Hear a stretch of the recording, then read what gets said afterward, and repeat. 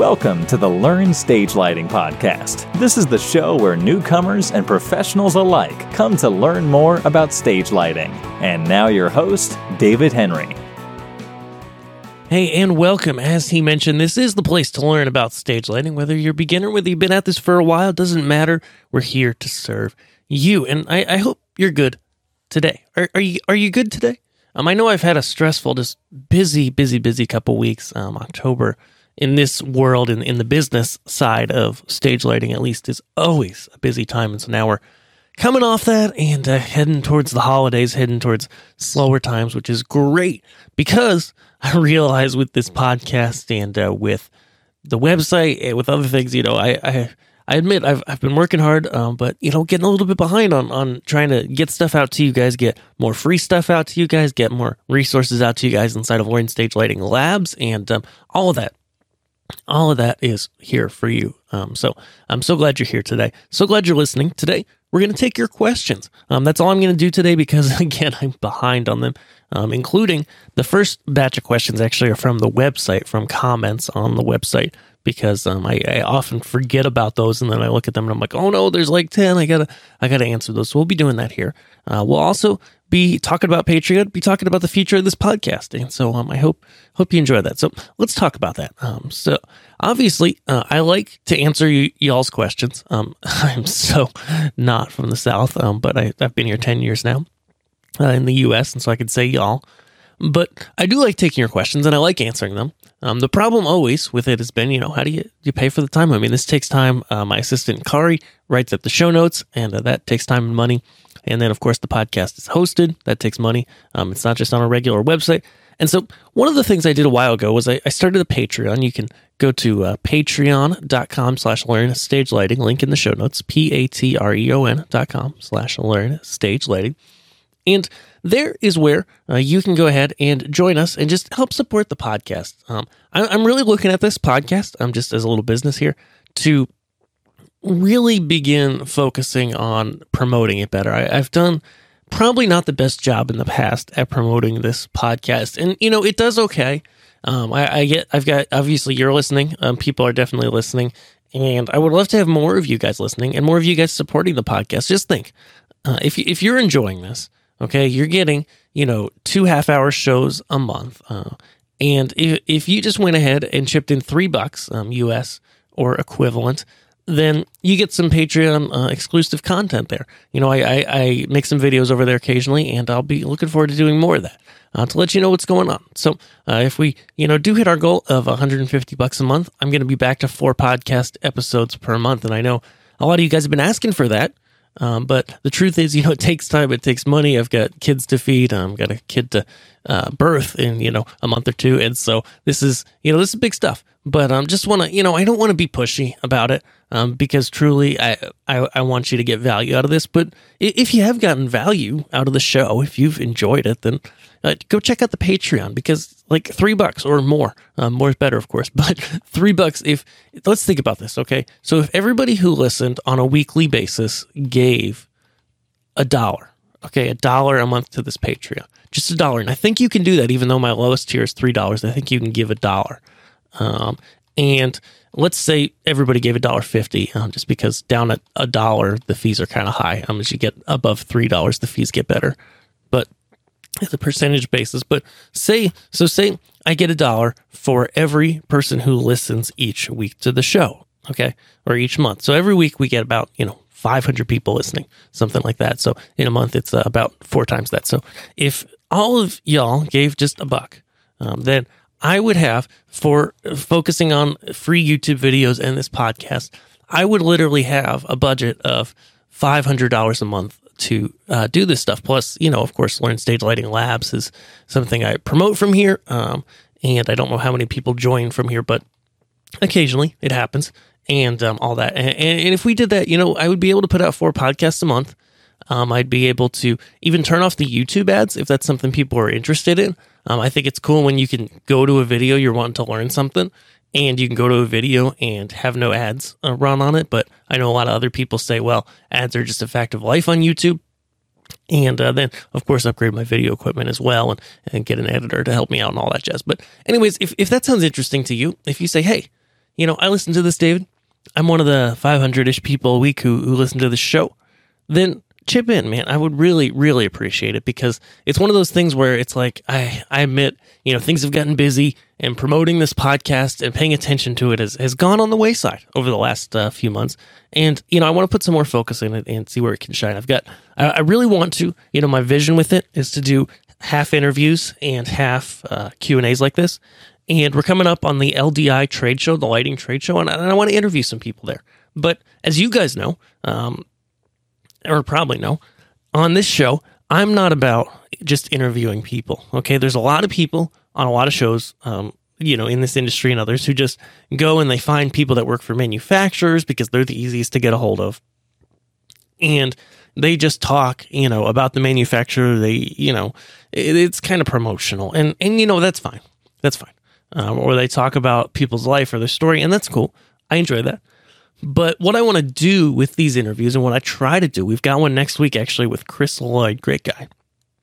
And what I want to do is really use the interviews to, tell somebody's story, but also eke out and get that information out that's going to help you make better lighting, right?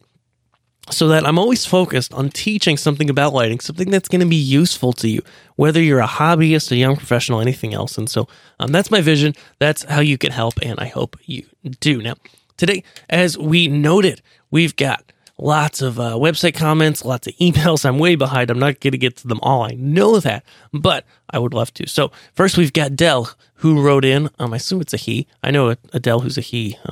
A Dell, D-E-L, not Adele. Obviously, that would be a she. But he says, I run Show Express and was wondering if I have to use the DMX AN from Chauvet or if I can use another brand for ArtNet.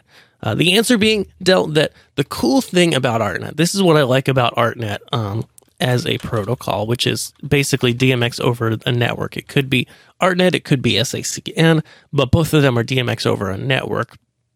And with Show Express, you do have to, let's just walk through this. You do have to buy their box to license the software. I don't believe that's changed. There's no free version, okay? So you have to have the USB box plugged in. But then there is an option, and I don't remember exactly if you get more universes by ArtNet or if you can just send them over a network with a DMX AN. But so whether you have to have, one USB box plugged in for every universe you get out via ArtNet, or whether just having one box unlocks multiple universes, even though the one USB box, the Show Express 512, as they call it, only has one output on it. But regardless, you can use another brand, okay? Because now I think the DMX AN's the best deal out there, but maybe you found something to use, maybe you've got something. Because the cool thing about ArtNet is that it is totally open and it's generic in a sense that Chauvet can't build into ArtNet that you have to use their box. It's not how it works. It literally, the system, ArtNet itself can't bring that limitation in. If they wanted to do a network-based deal where, box where it worked with Show Express, but it only, Show Express would only talk to their box, they would have to build their own protocol, their own way of doing it. It would not work over ArtNet. So yeah, you can use anything with that. John wrote and say, what is a good entry-level visualizer to use with a single universe USB to DMX interface for Hog 4 consoles or Hog 4 PC? Okay, John, so you might have to do a little bit of legwork here. I just got to talk through this for you because I admit I don't stay up to date on Hogs as I do other consoles. But there's a couple things with the visualizer. One, you've got to get the data into the visualizer, okay? So whether that's an ArtNet node, bring the DMX in, or hopefully, when you plug in that USB to DMX on the Hog, hopefully it will unlock that same universe via networked DMX, via ArtNet or SACN. And I don't know if it does. So you're going to need to check on that, John. That's the first step, okay? Because if you can't, with your single universe USB to DMX, get that network unlocked, then you're literally going to have to buy another, like an ArtNet node with input or another USB DMX device of some sort to get that DMX back into the computer. And in today's day and age, you shouldn't have to do that. So When it comes to visualizer, there really isn't an entry level. There is the capture visualizer. That's my favorite. And I got to tell you, it's $400 or 400 euros, 395 euros, and it converts to your currency. And you buy it, you own it. It's not a yearly thing. You can upgrade for 5 years for the same upgrade cost, which is like $100 a year for one universe. And I think that's a pretty darn good deal. Now, you might look at that and say that's expensive. Well, there's a couple things about visualizers that I gotta beef about because the next question kind of says the same thing. And I've probably gone on this rant here before. It's terrible, but when I started in this business, 10 years ago, it wasn't that long ago, it was, 10, 11, well, maybe a little more than that now, but we didn't have visualizers. Okay. And I feel like this sounds like a rant about going up in the snow both ways, but literally, were the lights less complex then? Generally, but we had moving lights and LEDs were starting to come into the world, but we didn't have a visualizer.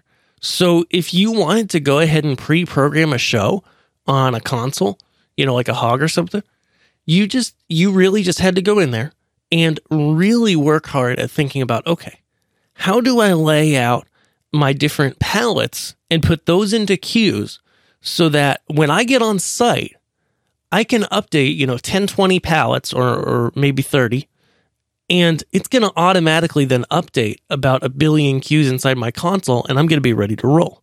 Okay. And back in the day, and I still do it this way if I'm pre-programming a template file on a new console, I don't use a visualizer. I don't, okay?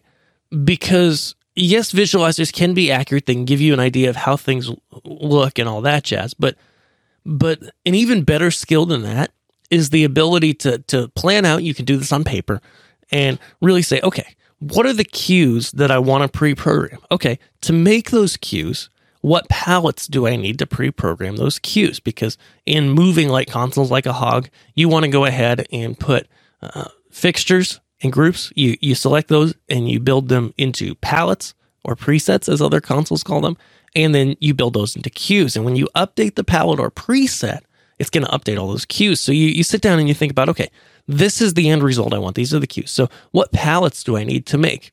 And the secret here is that you can guess, especially on things like colors, and intensity and gobos, you can put some values into those palettes when you're pre-programming if you want, and kind of get close to what they should be in real life. But then with things like position, pan, tilt, that's the biggest reason people like a visualizer, is that your visualizer, when you pre-program, is not going to be spot on with those unless your measurement as to where that light is in the space and how it relates to what it's pointing at is perfect. Okay. And so you're going to have to go back on site and touch up that palette either way, unless your visualizer file literally is perfect, like to the inch of where the light is in the space and what it's pointing at in the space and the size of the space. And most people in visualizers don't go to that level of detail. They just don't. If you do, then you're in the territory like the Olympics. You do a great job and there's not a lot of updating. But regardless, if you can't afford a visualizer, my biggest recommendation is sit down and figure out, okay, what's the most I can do without a visualizer? Because you can lay out a lot of different looks, a lot of different cues, a lot of different palettes. And when you get on site, it's literally as simple. And I do this all the time without a visualizer on shows. So I'm not bluffing here, because when I do a show, a lot of the time, sometimes I'm going to provide my own console and it's going to be Onyx. But if it's for a production company, it's probably going to be an MA or a Hog console, okay? And I don't have the hardware to unlock output for those. So rather than, I can't use a visualizer. I don't have the hardware to do it. But I can pre-program in a smart way to say, okay, here's what I need. Here's the palettes I need. And build a bunch of queues. And then when I get on site, I just go through those palettes. I've labeled them as to what they need to look like, what they need to end up.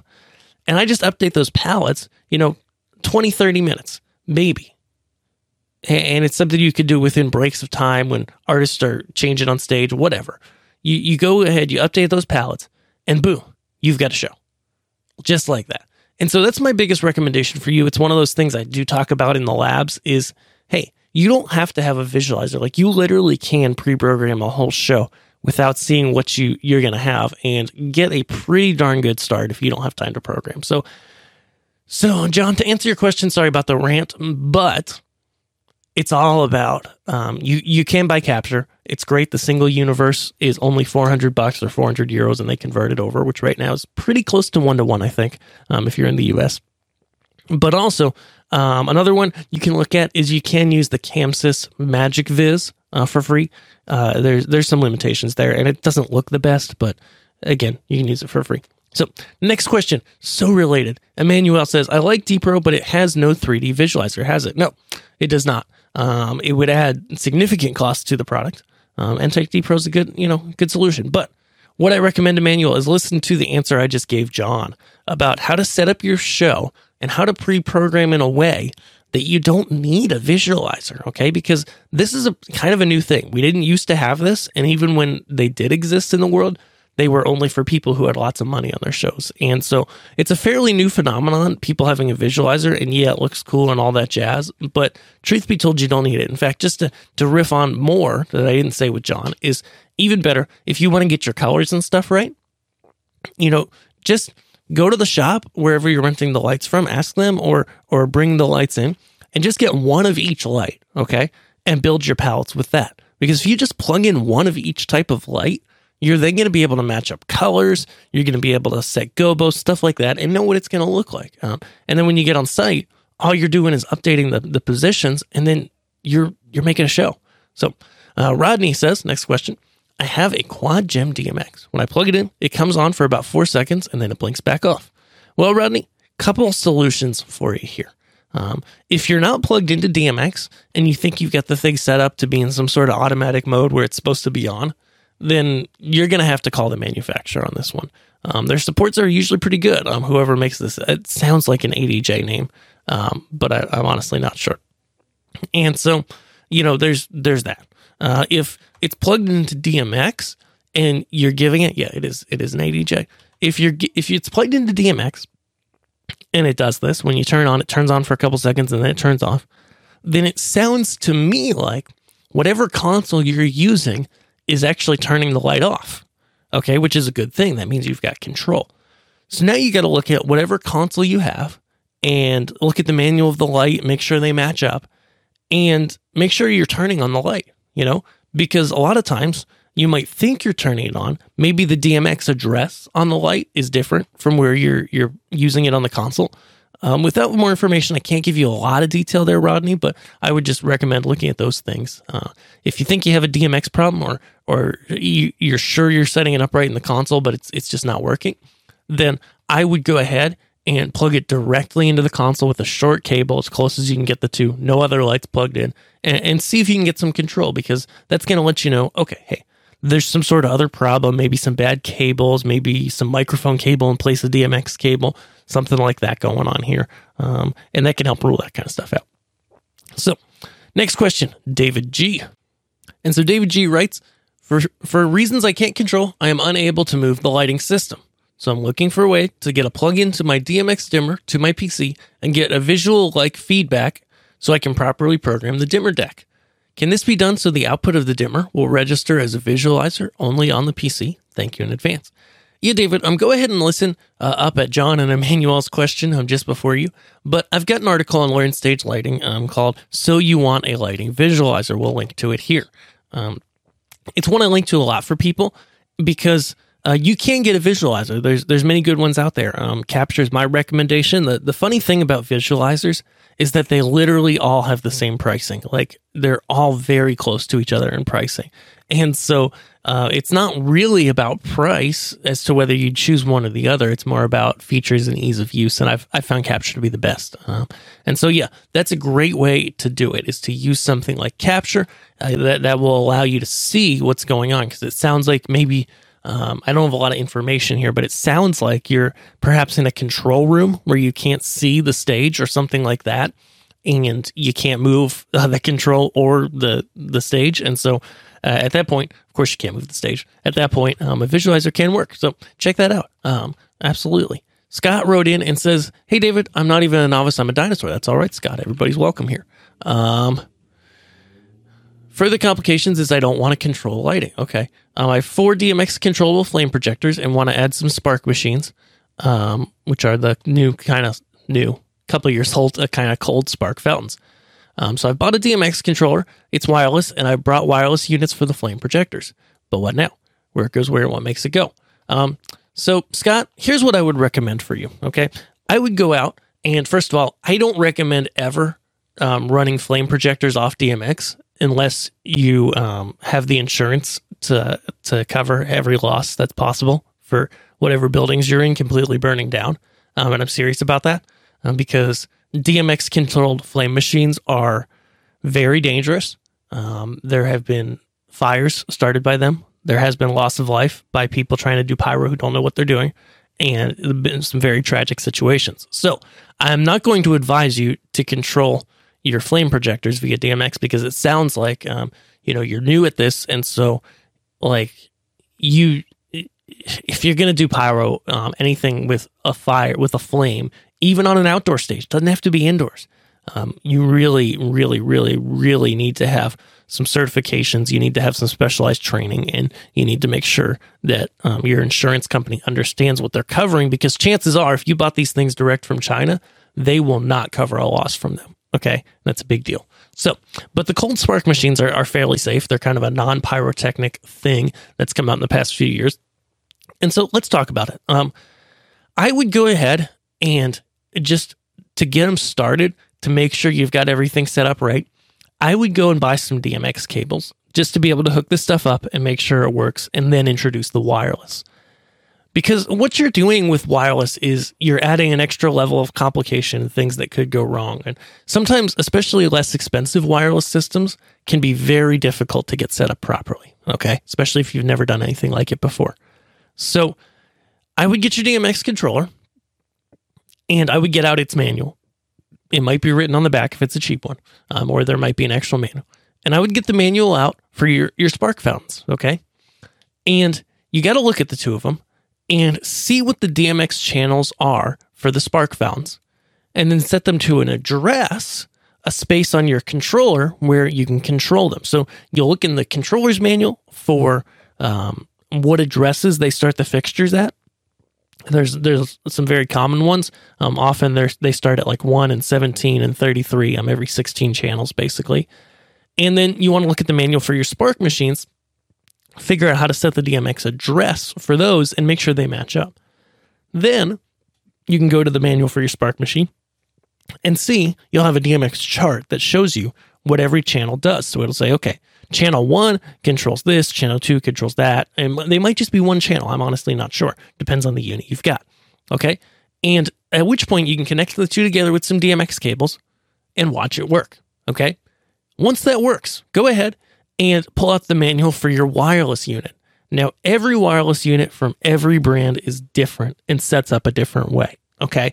So my recommendation for you is get it working first, not on wireless, and then get the manuals out for your wireless stuff and read about how to make it work.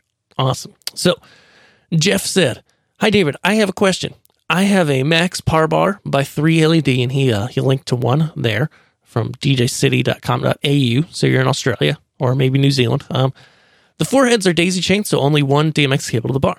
I haven't yet bought a DMX board, but I don't know how to get each of the four units to be different colors and possibly actions at the same time.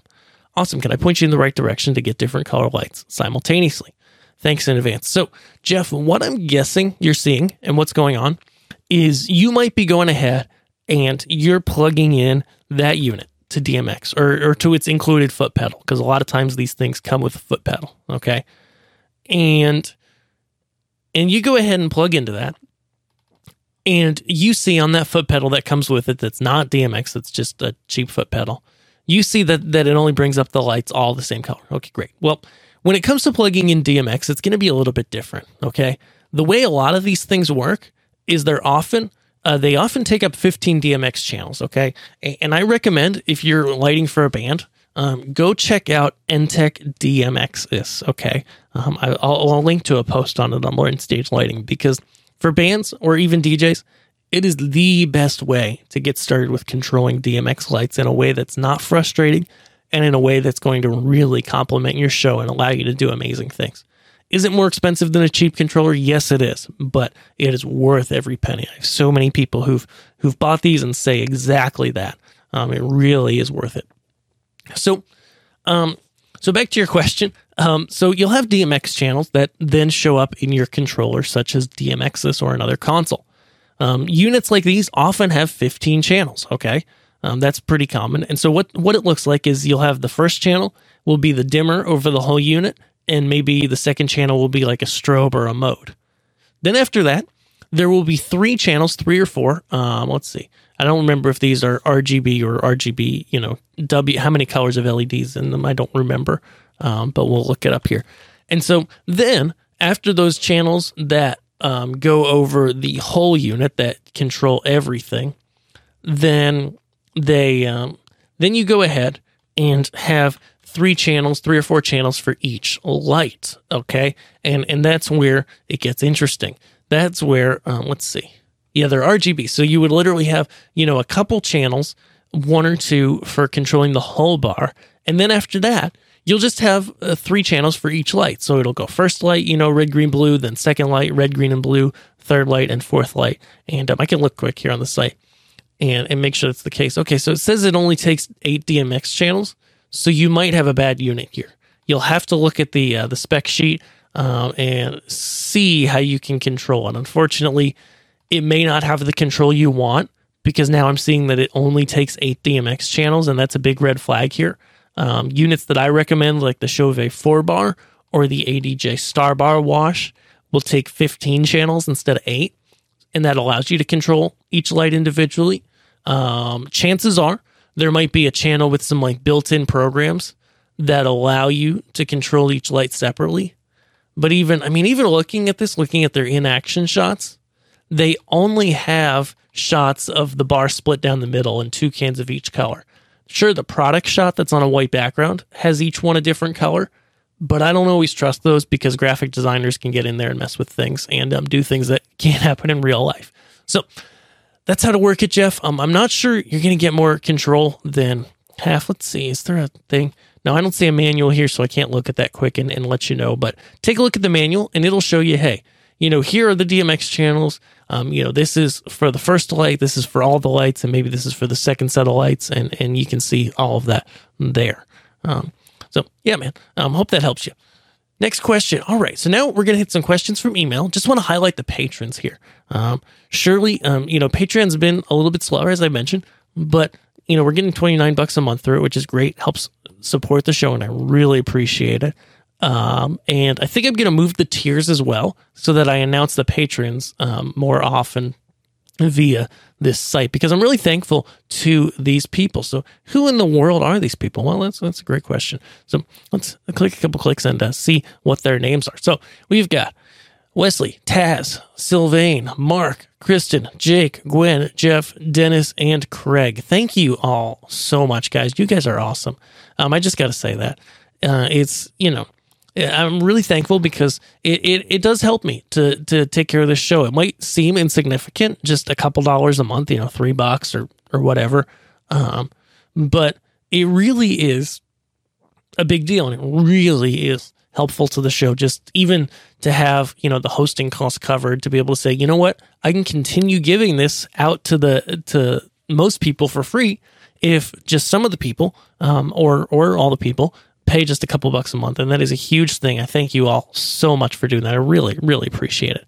All right. So now we're going to hit some questions quick from the email, and then we'll let you all go. So that sounds good. I hope you guys are enjoying the show so far. I hope you're enjoying getting your questions answered. Of course, if I've answered your question here, surely check out Patreon, because it is for you. It's like, realize that because I get people online that are looking for free advice. And, I'm all about giving free advice, but at the same time, I want to give good advice and quality resources. And the only way to do that is to put time in. And over the long term, I can't do that for free.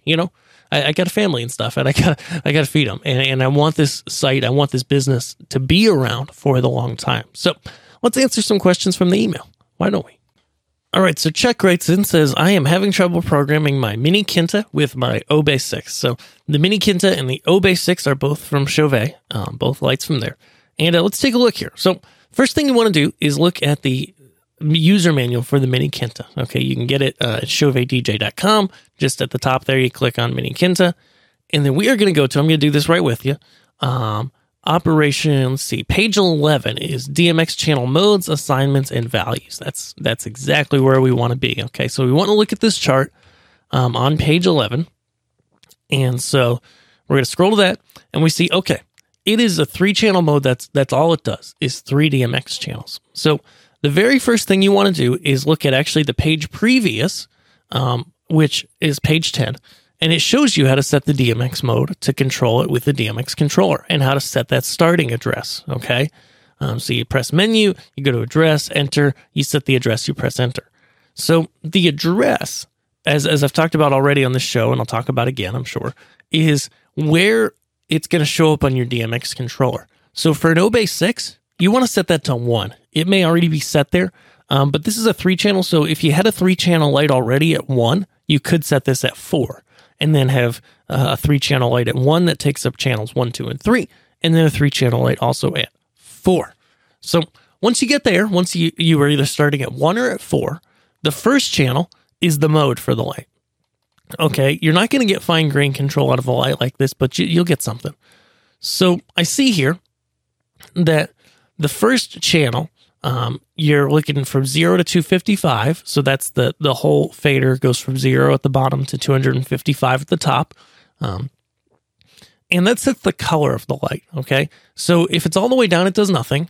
If it's all the way up, it does a 7-color chase.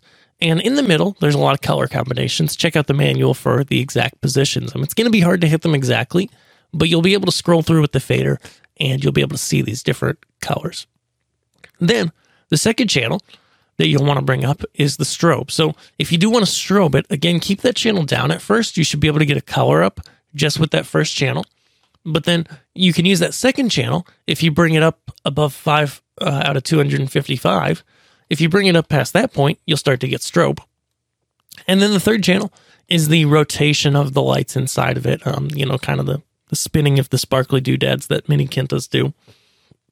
And what you want to do there then is you bring that up. The first half of the fader basically is called indexing. And what that means is that it's going to basically turn it, but not continually spin it. And then once it's past that halfway, past 128, it's then spinning the motor, and you have some speed control there as to how fast it goes. So my recommendation to you is, check out that manual and get that thing addressed, and you'll be rolling in no time.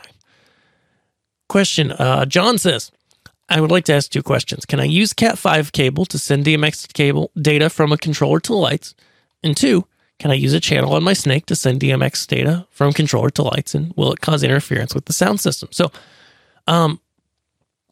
both questions, the answer is mostly yes. So, first question, you can use Cat5 cable, not Cat5, but Cat5e, which is probably what you're referring to. Cat5 is actually an older cable that's different, but regardless, you can use Cat5e, Cat6, Cat7, Cat8 cable, any of those. You're probably going to see Cat5e or Cat6, though, in your world.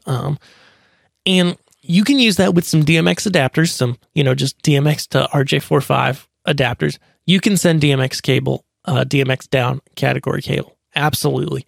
It works fine. It'll work all day long because the cable itself is just as good for digital signal as regular DMX cable. Okay. Number 2, can I use a channel on my audio Snake? Well, yes and no. Yes, you can. Okay. Let's just put that out there. But it's essentially using a microphone cable. So it's never going to cause any problem to your audio system. Okay. Because this is something people have been doing for years. But when you use microphone cables, such as this Snake, for DMX signal, it is going to cause the signal to degrade or go bad sooner and possibly cause you problems sooner. Okay. Now, if you only have a few lights and you're not going, hundreds of feet, if you're just going like 100 feet, you might be able to get away with it. Okay. A lot of people do, right? That doesn't necessarily make it right, but it means, it probably works for you. And maybe your backup plan is, okay, if that fails, I can just run up on stage, plug the thing in, and be back to rolling. That's fine. If you want to do it right, if you use the audio Snake over time, okay, you're going to have more potential for problems. It's it's more likely to happen if you add more lights or more distance, or you just get a day where even the humidity changing, honestly, I think can I don't think that's crazy to say that conditions in the room change the sensitivity. Electromagnetic forces, like HVAC units and things that spin quickly and electrically, can cause fields of electromagnetic radiation that can throw off DMX signal if they're too close. And if you're using microphone cable, it's just more likely to happen. This stuff literally is, I'm not making this up. And so at the end of the day, you can use it and it may work for you, but just keep in mind, it's not guaranteed to work. And if your lights start flickering, start becoming unresponsive or something like that, then that you're using mic cable and it's not designed to do DMX, and therefore that's why you're having that problem. So using Cat 5e or Cat 6 is a much better option for sure. Darren says, first off, thanks for the videos. I recently bought D Pro and I'm trying to use an APC 40 from Akai. So I download the program to change the mode, but the program won't run on my MacBook. It'll run fine on my PC. Do you have any idea what that could be wrong? All right. So my recommendation, or how to contact the guy who made the crack. Well, it's not really a crack. It's just a script that sets the mode. A crack would mean you're doing something illegal or against the manufacturer's wishes, which you're not. They allow you to do this. It's fine, but it's in the manual for the APC 40. But what you need to do is you need to download Java. Okay, so just literally Google download Java, I think it is, and it takes you to java.com. And what Java is basically is it downloads right here. There's a big red button in the middle once you get to that site that says Java download. And you'll download it for the Mac and install it. But what Java basically is it's just a way for software to run on the computer that is kind of old. And so it doesn't come pre-installed on new computers anymore, because a lot of programs don't use it. But some programs like this that are older still use Java. It's a language that, for much of the time until the past, 5-10 years, I'm not a coder, but was used extensively and has run a lot of programs and still runs a lot of programs in the world. So you just got to get Java running. That should unlock the ability to run that script, and then you'll be rolling just fine. All right, last question here. Dan says, I help out a nonprofit that has annual awards ceremonies. We need more light on stage, and I'm looking for suggestions on what we can do on a budget. We want to avoid blocking views with structures, and the hotels don't allow us to mount stuff on the walls. Yep, that's normal. All right, the stage usually looks like this, and he sent a picture. Are you able to suggest something? Thanks. All right, cool. Yeah. Oh, yeah. So, Dan, I've done tons of events like this. When you're a lighting guy who finds your niche like I did in corporate events, shows like this, little award shows like this are like, every week, because there's so many of them happening. And so what you've got going on is a classic, you need some front wash. And so there's kind of two things going on that's not making your show look good here, right? The first is that you've got all the overhead lighting on, and so some of that is splashing onto your backdrop. And the second is that it's just not bright enough to compete with the LEDs that you're using to uplight the drape. You probably knew all this, but I'm just letting the people know this so they can get maybe a picture of what's going on. So you need some lights to wash your stage, okay? The simplest, of course, and easiest way is to get some wide flood, pars or something like that, something very wide, and put them at the corners of the stage and light the stage. But of course, the problem with that is having them on a stand at the corner of the stage is an eyesore, right? So that's not usually not what we do. So at that point, you want to get some ellipsoidals, maybe rent some from a local production company, and you basically will put them on a stand, either a tripod type stand or a pipe and base, as it's called in the industry, which is literally just a weighted base that a pipe screws into. It's like a 50-pound base. You throw some sandbags on it, and then you bolt the lights onto the top of the pipe, and you control them with a dimmer and a lighting console. And you've kind of got two options on where to put those lights, okay? Because you can't, like you said, you can't mount things to the wall without significant cost. You can't hang things from the ceiling in these hotels. And I see your show's at an Omni here. That's going to be very expensive to do just to get them to hang the stuff. So you've got two options on where to put it, okay, depending on the room. If the room is, I would say within under 100 feet long to the back wall, then you could get away with some ellipsoidals, some Lecos.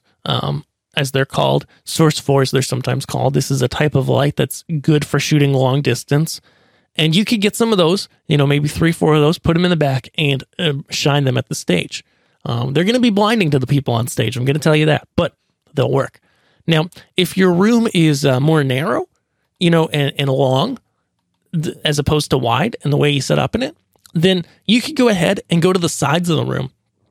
And, I would go back so that the angle's not too steep from the sides, but that it's, around 45 degrees to each side is a good angle that I like to point at, and get them as high as you can, of course, to the ceiling, though the ceiling in this room looks like it's about, 15 feet. It's not that high, and you get a 2-foot stage suddenly.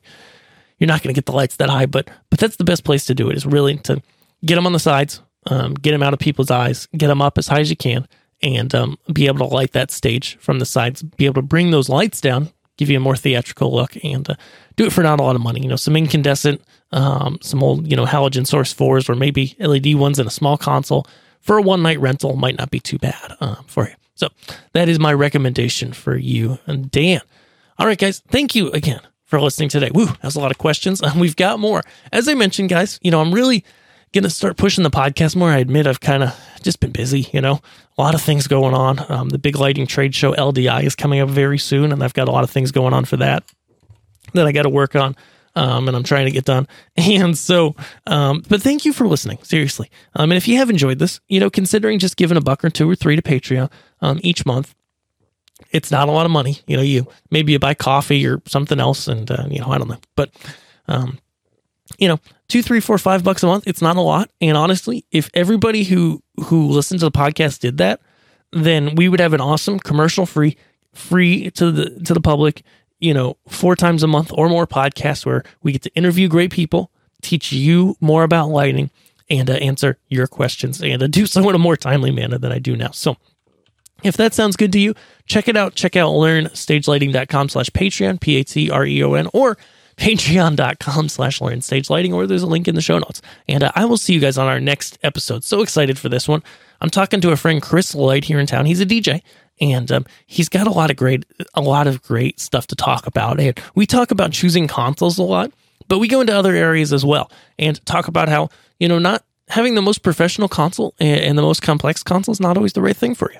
And I think that's cool. And, you got to find what's best for you, and it's a good show. It really is. So I can't wait to have you guys check that out. Of course, you got to be subscribed to do that. So be sure to do that, and I'll see you here next week.